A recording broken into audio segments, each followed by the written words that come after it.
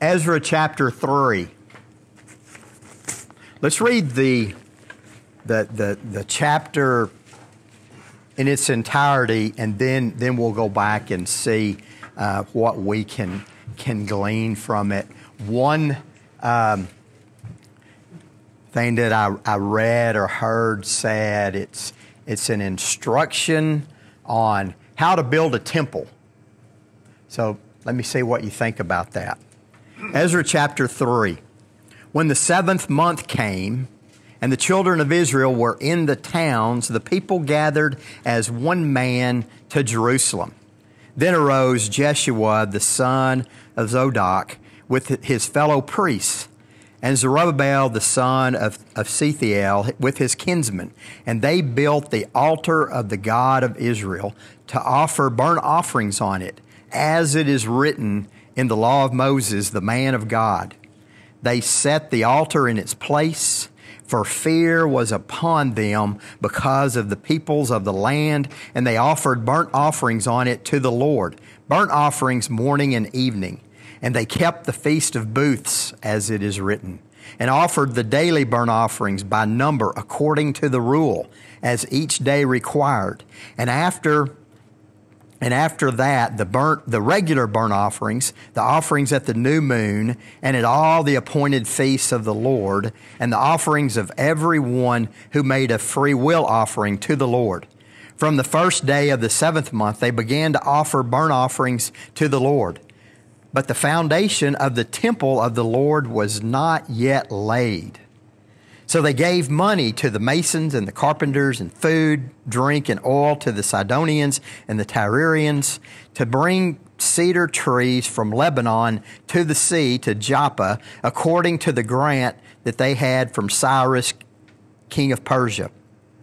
Now in the 2nd year after coming to the house of God at Jerusalem, in the 2nd month, Zerubbabel the son of Shealtiel and Jeshua the son of Jozadak made a beginning, together with the rest of their kinsmen, the priests and the Levites, and all who had come to Jerusalem from the captivity.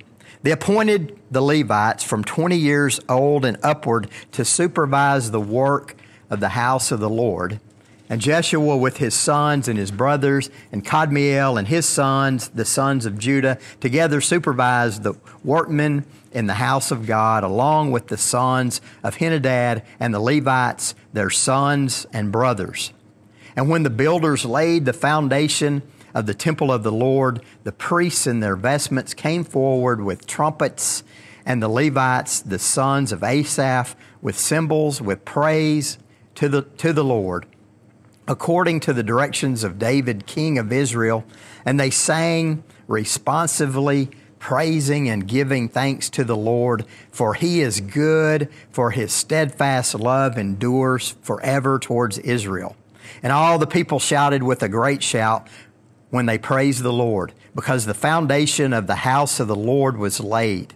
But many of the priests and Levites and heads of the fathers' houses, old men who had seen the first house, wept with a loud voice when they saw the foundation of this house being laid, though many shouted aloud for joy.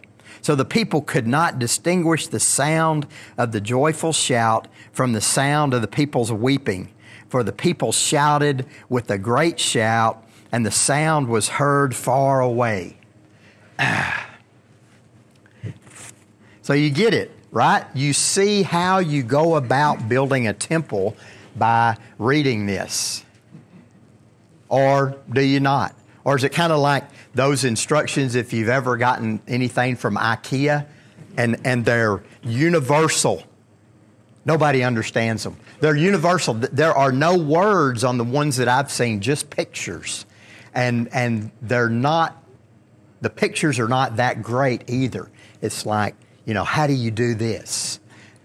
But I think this is a little clearer on how you build a temple if we kind of take our time and just pull out a few little tidbits here, and think of the segue of the Old Testament temple to the New Testament temple, or the temple as mentioned in the New Testament.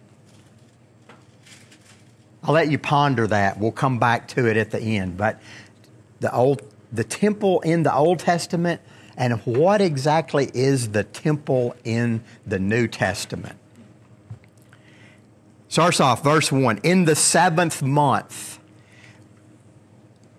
The Jewish calendar and months don't always click in our non-Jewish minds and in our Baptist minds, but the 7th month is called Tishri, Tishri, and it's our September, October.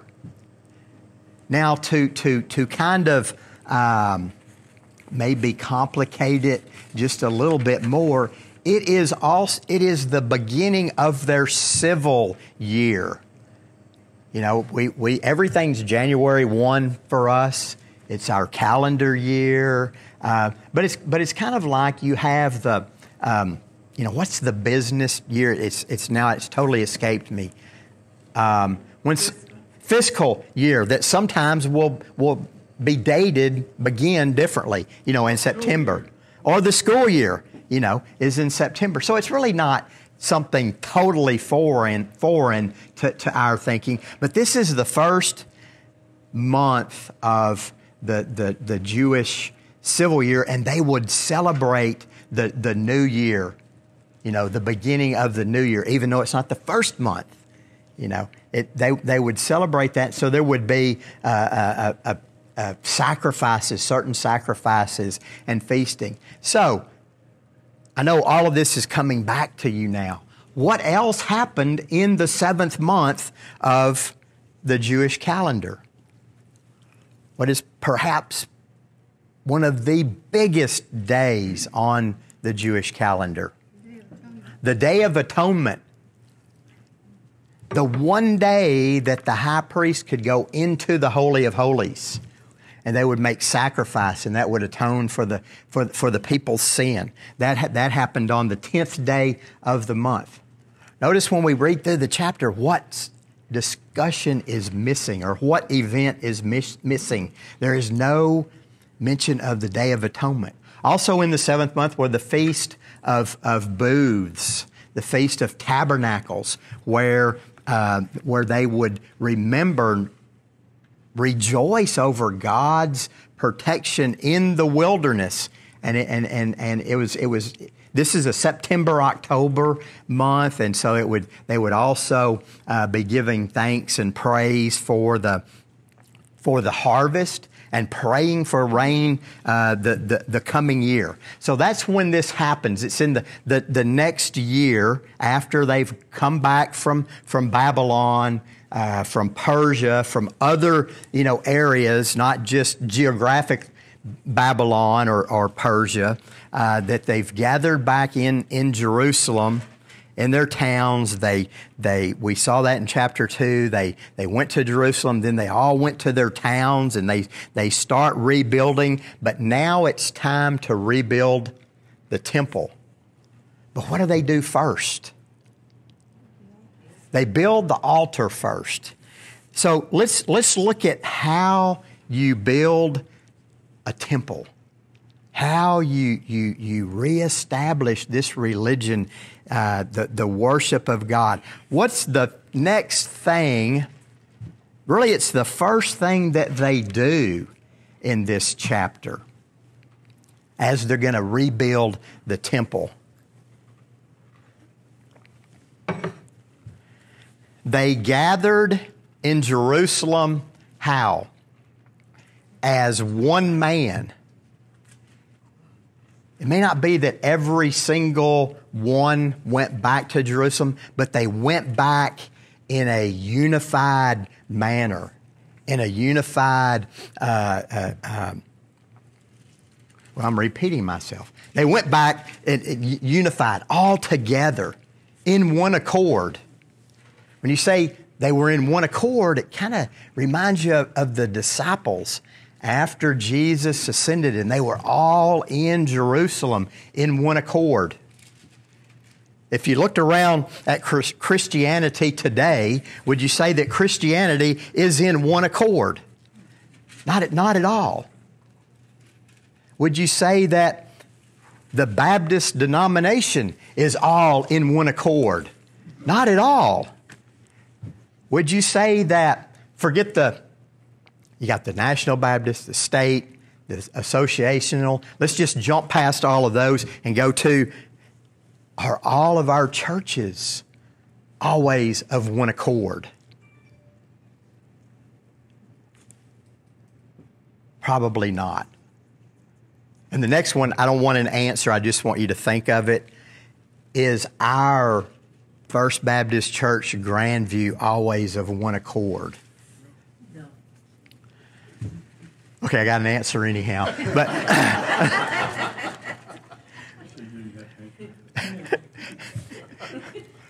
but we're not. Why? Let's see if we can gain anything on what they did that produced that, and why maybe we're not. They gathered as one man, unified of one accord.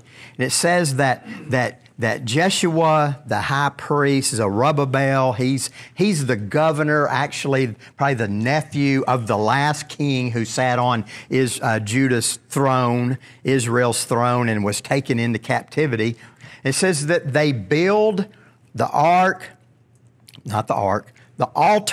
of the God of Israel to offer burnt offerings on it. Now they're going back. What was Cyrus's decree? Go back and build the temple. But do they build the temple first? No, they build the altar first. What is so important about the altar?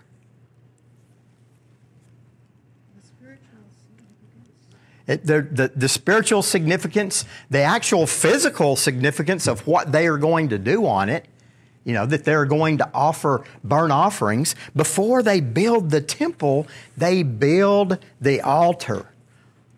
Why? To offer burnt offerings. What were the burnt offerings for?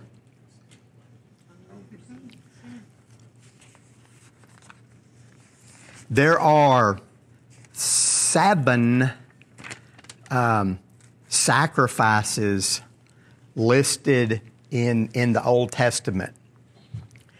This is where this would have been good to have been doing when Dr. Reichman was here a few months ago, because he could probably just, and so I want you, every week you should test anything I say, and you really need to test it this week. But from what I had, looked up and tried to get into my, this mass up here on top of my shoulders, there are 7 types of offerings. Here they are: a sin offering, a guilt offering, a burnt offering, a peace offering, a grain offering, a heave and wave offering, and the red sacrifices, and the red heifer sacrifice. So you have a sin offering and a guilt offering and then a burnt offering.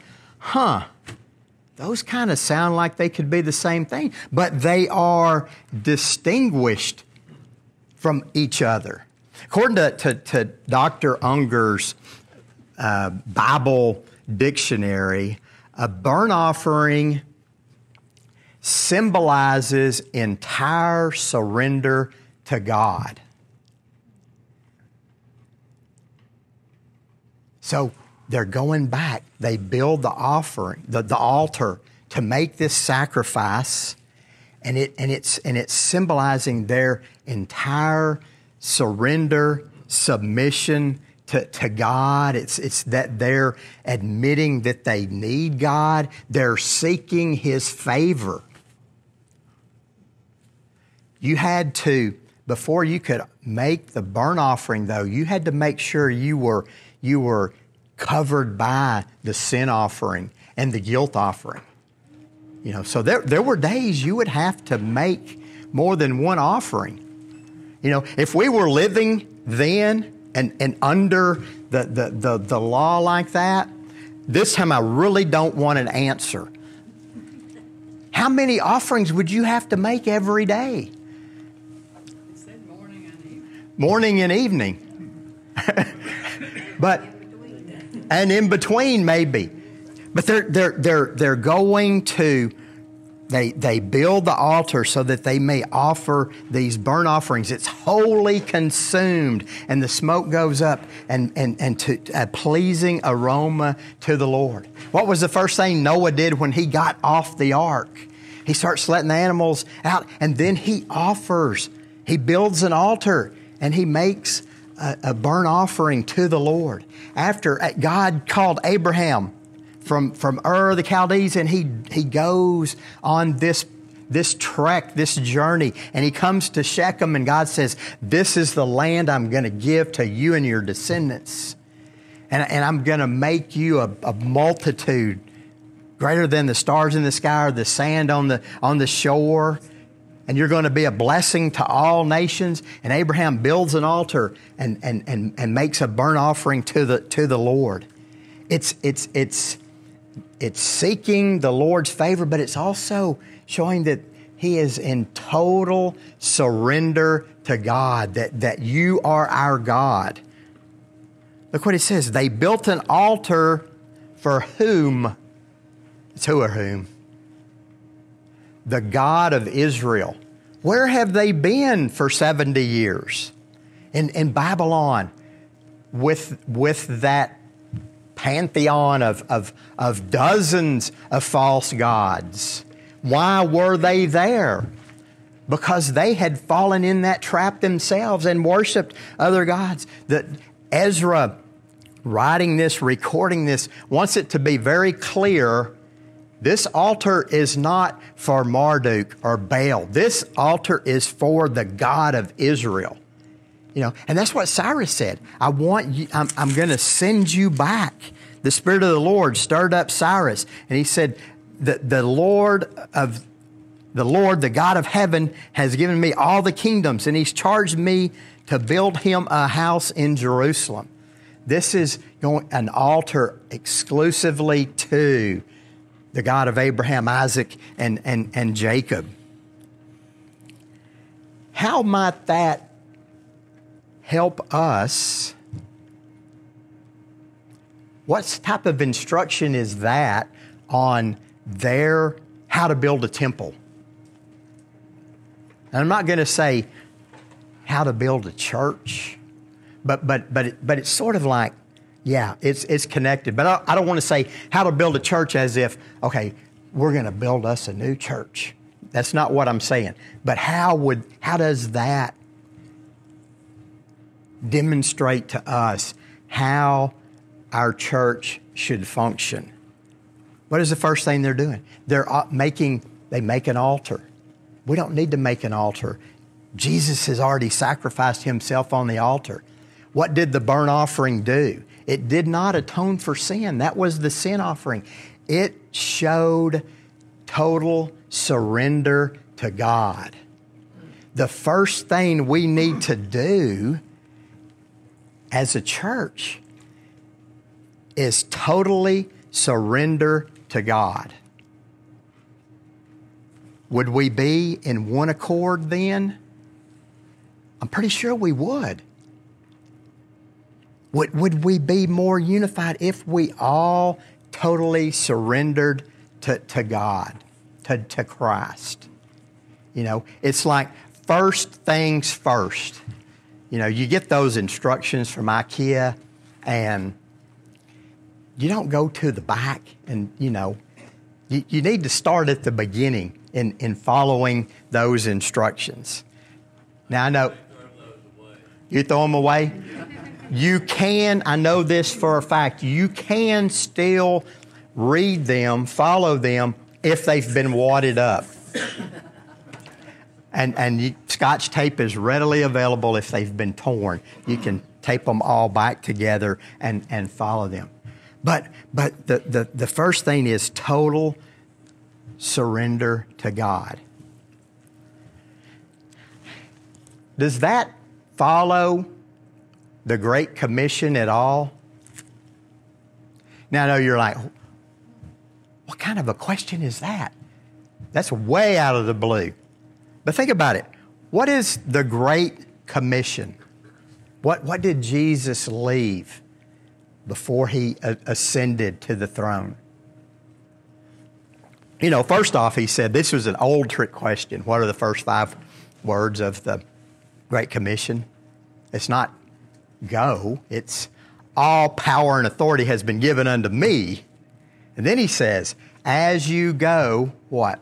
Make disciples, baptizing them in the name of the Father and the Son and the Holy Spirit, teaching them to observe all my commandments. The only imperative in there is make disciples. The others are participles. That means you put an ing on the end of the verb. Make disciples. What is making a disciple? Presenting the gospel to someone, have them, and then by the Holy Spirit moving them, they believe it, and they have totally surrendered to Christ at that point. And then they're baptized in a demonstration of their faith. But then what's the next step? Teaching them to observe, teaching them to obey. We have the song, Trust and Obey. It probably should be trust, then obey. You know, you have to trust first. You totally surrender to Christ. And then, because of that, then you obey. Where are we? Still verse 1? They've built this altar to the God of Israel. They're going to offer burnt offerings. First reason on why. There's a couple of whys there. Why? There are a couple of whys as to why they are doing this. What is it? As it is written in the law of Moses. So they're basing all of this on what? God's Word. This is not some latest self-help book on, how to pray, how to do this. They're going back to the law of Moses, the beginning when God gave His Word to Israel, so that Israel might bless all other nations. And they're going to through the coming of the Messiah, but they base it on the law of Moses, on God's on God's Word. But then verse 3 kind of gives us another little reason as to why they're offering this. They set the altar in its place, for fear was on them because of the peoples of the land. And they offered burnt offerings on it to the Lord, offerings morning and evening, because they were fearful of those. They've been taken captive 900 miles away. There are other people living there that move into Jerusalem, or maybe they were put there by the Babylonians. It's not exactly clear, but there's fear among the people. The burnt offering was to ask God for His favor. It's to show total submission. We're not going to be afraid. Had they ever entered Canaan, the promised land, and been afraid? First time Moses is leading the children of Israel from Egypt to the promised land, and they get there on the edge down in the south part, Kadesh Barnea, and they send in the spies. And what happens? They are big. They're giants. We could never overcome them. They were fearful then, but this time they're more resolute.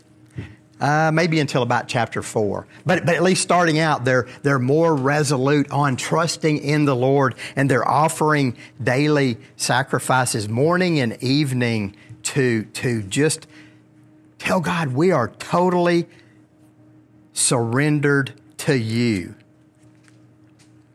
And then it says, verse 4, they kept the Feast of Booths. As it is written, they're following Scripture. They're following what God has told them to do. The Feast of Booths was another feast that commemorated the Exodus, but it commemorated more. It's called the Feast of Tabernacles. It's like staying in tents. They're remembering that period in the wilderness that they Basically, it was a 40-year-long RV, what do y'all call them? Just events. Sort of say party, and some of them may be. But they're living in the wilderness for 40 years, and they're remembering how God protected them during that time. But they skipped over the Day of Atonement. The Feast of Booths started, you can read about it in Leviticus 23. I'm forgetting the day. Okay, the 15th day of the 7th month. The Day of Atonement was the 10th day. And I was thinking, well, why didn't they mention the Day of Atonement in here? Did they just skipped over it? The temple hasn't been built.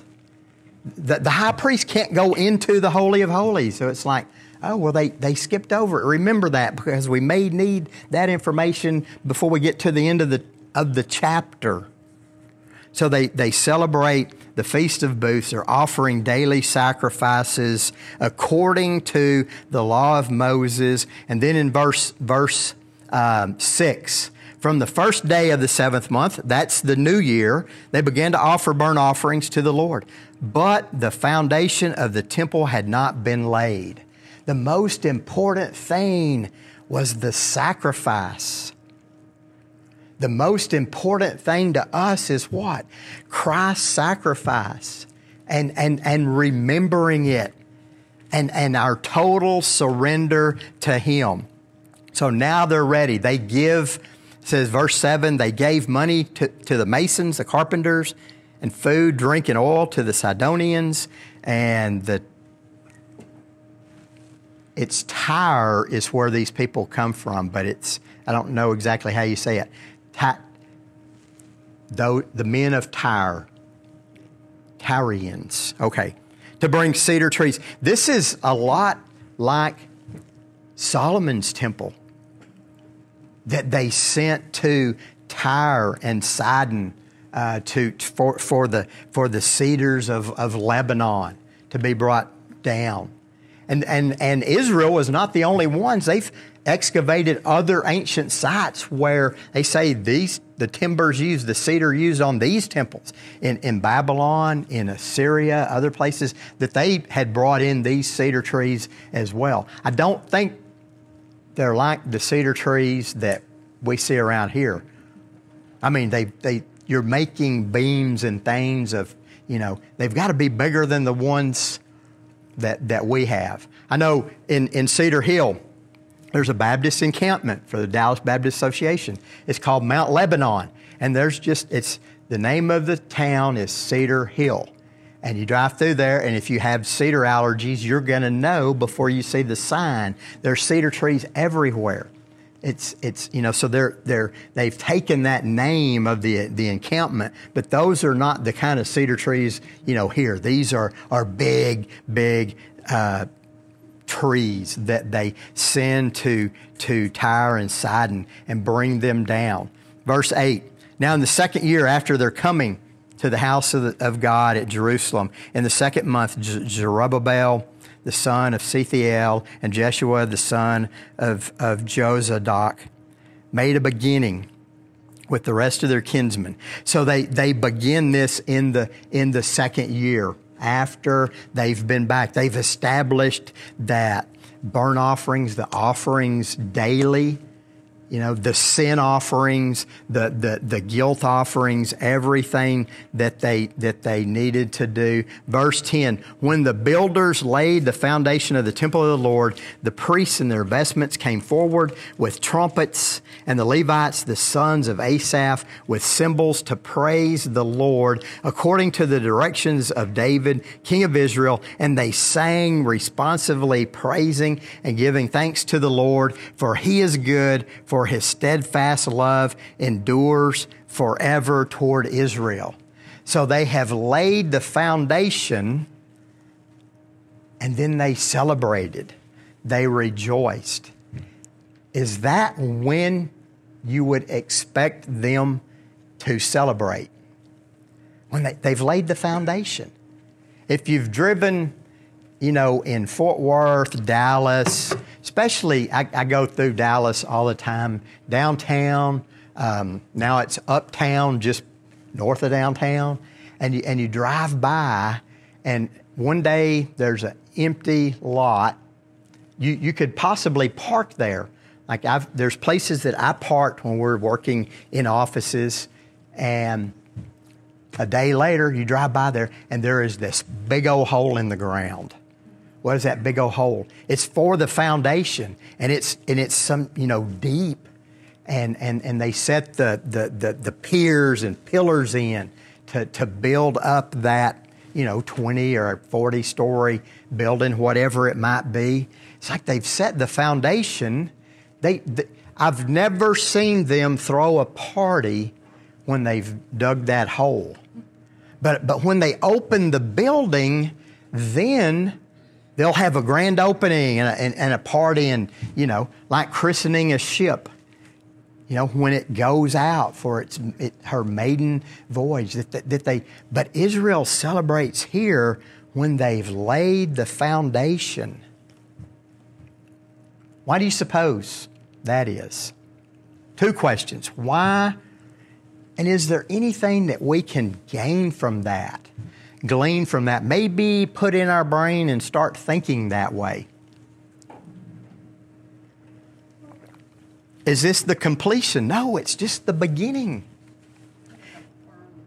You got to have a firm foundation. Maybe they recognized in the past the reason they had to go into exile was because they had not followed God's directions. And now they realize one step at a time they're doing what they were supposed to have done in the first place. Yeah, I think there's a lot of that in there. They're realizing we just wasted 70 years of our nation's life because of our disobedience. And God is giving us another chance. He's being true to His promise to bring back a remnant. They're also celebrating in a way, a small victory. We want to, Baptists we want to have high attendance Sunday and celebrate. Or we want to celebrate, when it's like we're going to have this event and, we got this many people. And then we'll celebrate. But what about celebrating just one person hearing the gospel, or a small group that begins to meet that then can grow outward and affect other people? That God uses those things just like He uses this when the temple is complete. When David brought notice what they sing. They're singing. They bring in the priests, the Levites, the sons of Asaph. They're the musicians. They've got trumpets and cymbals. They're praising the Lord. And it says as directions from King David. They sang responsively. That's all of them singing and praising and giving thanks for this. That now God has blessed us and He's returned us, and we're going to be able to rebuild the temple. And so they sing. I think the King James may say, praise ye the Lord, His mercy endures forever and ever. At least that's what it says over in 2 Chronicles when Jehoshaphat sings the same things, that their deliverance from the Ammonites and the Moabites. But King David, they sang this same song when he brought the Ark of the Covenant into the tent he had set up there in Jerusalem before the temple is built, that they sang that and praising the Lord. Their song it's public. It's a participation sport, not a spectator sport. They're all gathered and singing this praise. Okay, so we're in the middle of verse 11. All the people shouted with a great shout when they praised the Lord, because the foundation of the house of the Lord was laid. But Many of the priests and Levites and heads of the fathers' houses, old men who had seen the first house, wept with a loud voice when they saw the foundation of this house being laid. Though many shouted aloud for joy, so that the people could not distinguish the sound of the joyful shout from the sound of the people's weeping, for the people shouted with a great joy, and the sound was heard far away. I wasn't expecting that. They've built the altar. They're making sacrifices. The next year they begin to build the temple. They make the foundation. And the people see it and they shout. It says many of them shouted with a great shout, praising the Lord. But some of them wept. Are they weeping tears of joy? You know, you see tears of joy at weddings or babies being born. I don't think so, because he says, but many, you know. It's like these are really, so why are they weeping, mourning? It said many of the old men, those who had seen the first house, they wept with a loud voice. Why would they be weeping? They're rebuilding the temple.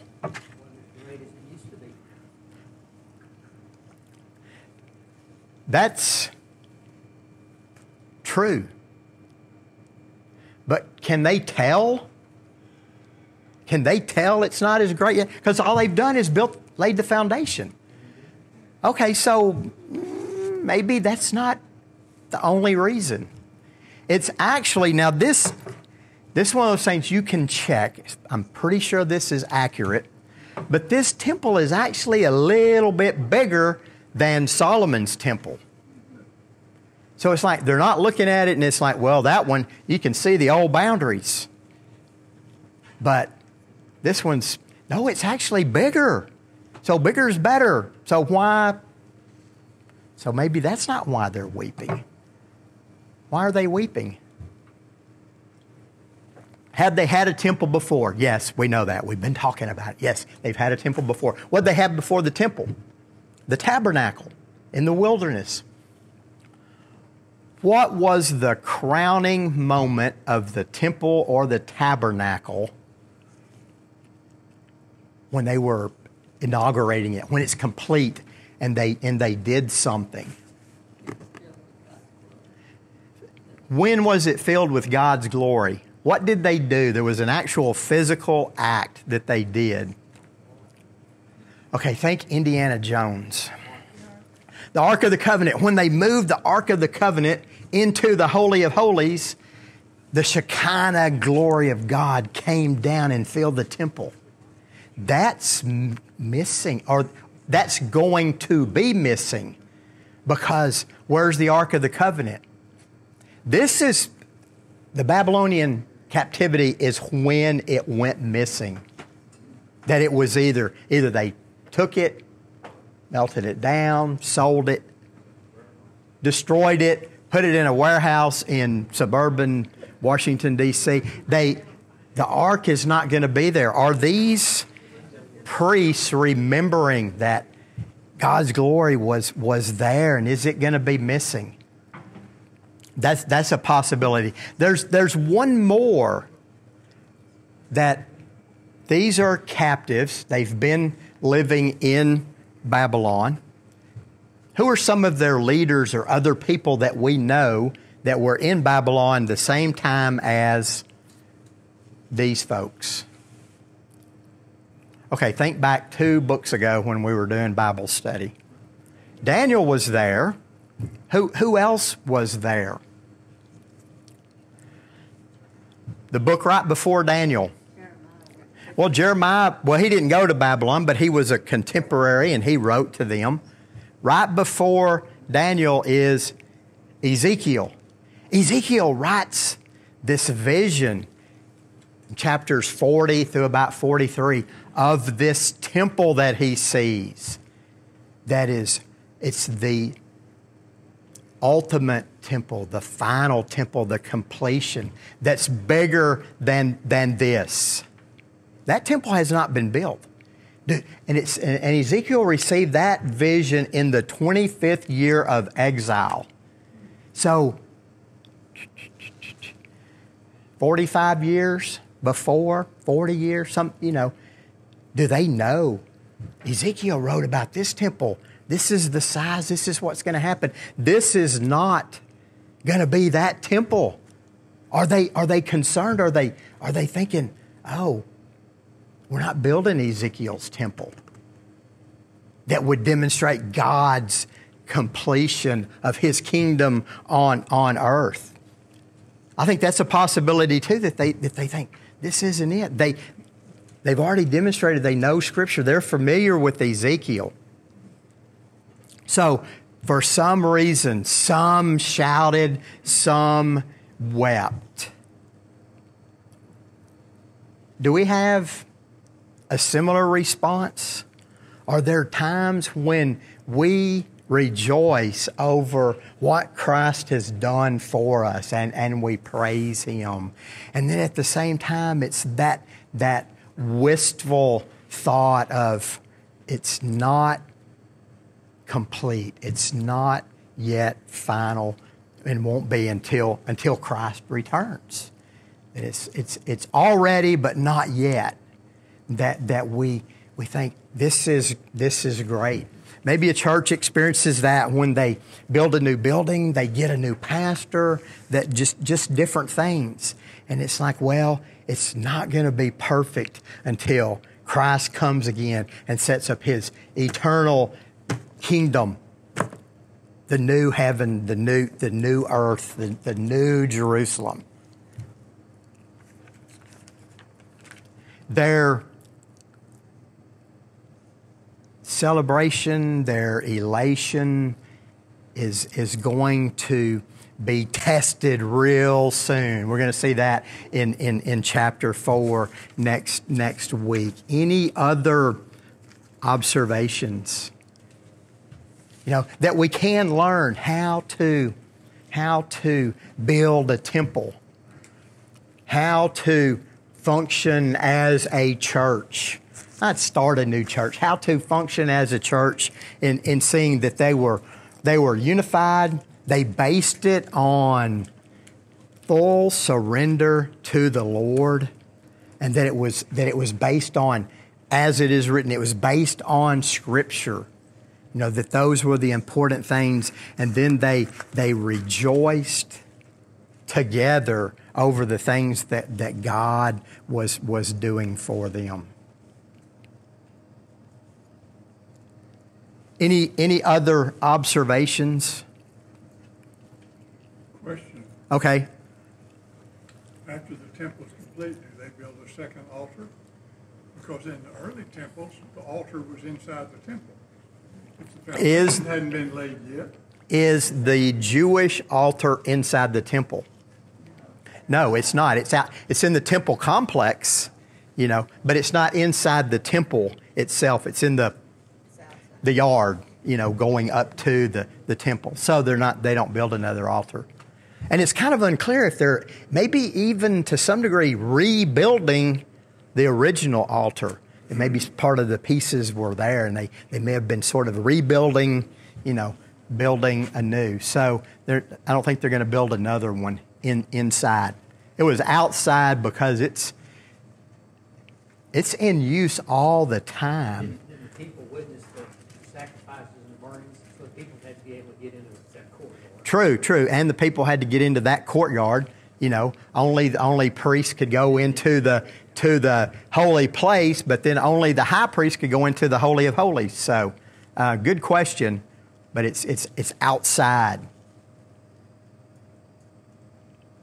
Well, let's pray and then we'll be dismissed. Father, we thank you for your word. And God, we know that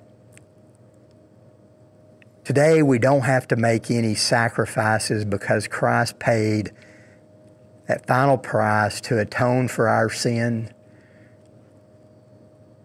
That He told the Pharisees that if you destroy this temple, I'll rebuild it in 3 days.